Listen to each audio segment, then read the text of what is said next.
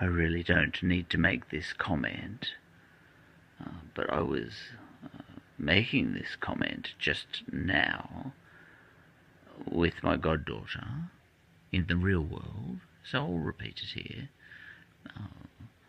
with a YouTube channel like this, or a podcast like the one I used to make, whatever the YouTube channel episode is about, or what it says it's about, or whatever the podcast episode is about or says it's about, is usually not what it's about. For example, I chatted about that person I'm calling Karen in an episode not too long ago, but it wasn't about her personally.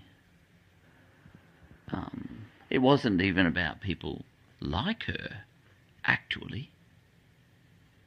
It was actually about whether we should be so quick, as we often are, to get out the pitchforks and the torches and go down there and burn her.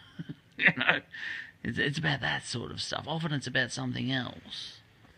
And I just now made an episode about white supremacists, actually, and, you know, it started off with me saying if I was a white supremacist, but that episode wasn't about that. It was about the idea of if you have been dealt a losing hand, for example, unfairly even, you know, you've been dealt with some cards from the bottom of the pack. Are there ways to turn the tables? It was about that. Often, when you're making a YouTube channel like this, whatever you say that you're talking about is often not what you're talking about. In fact, anything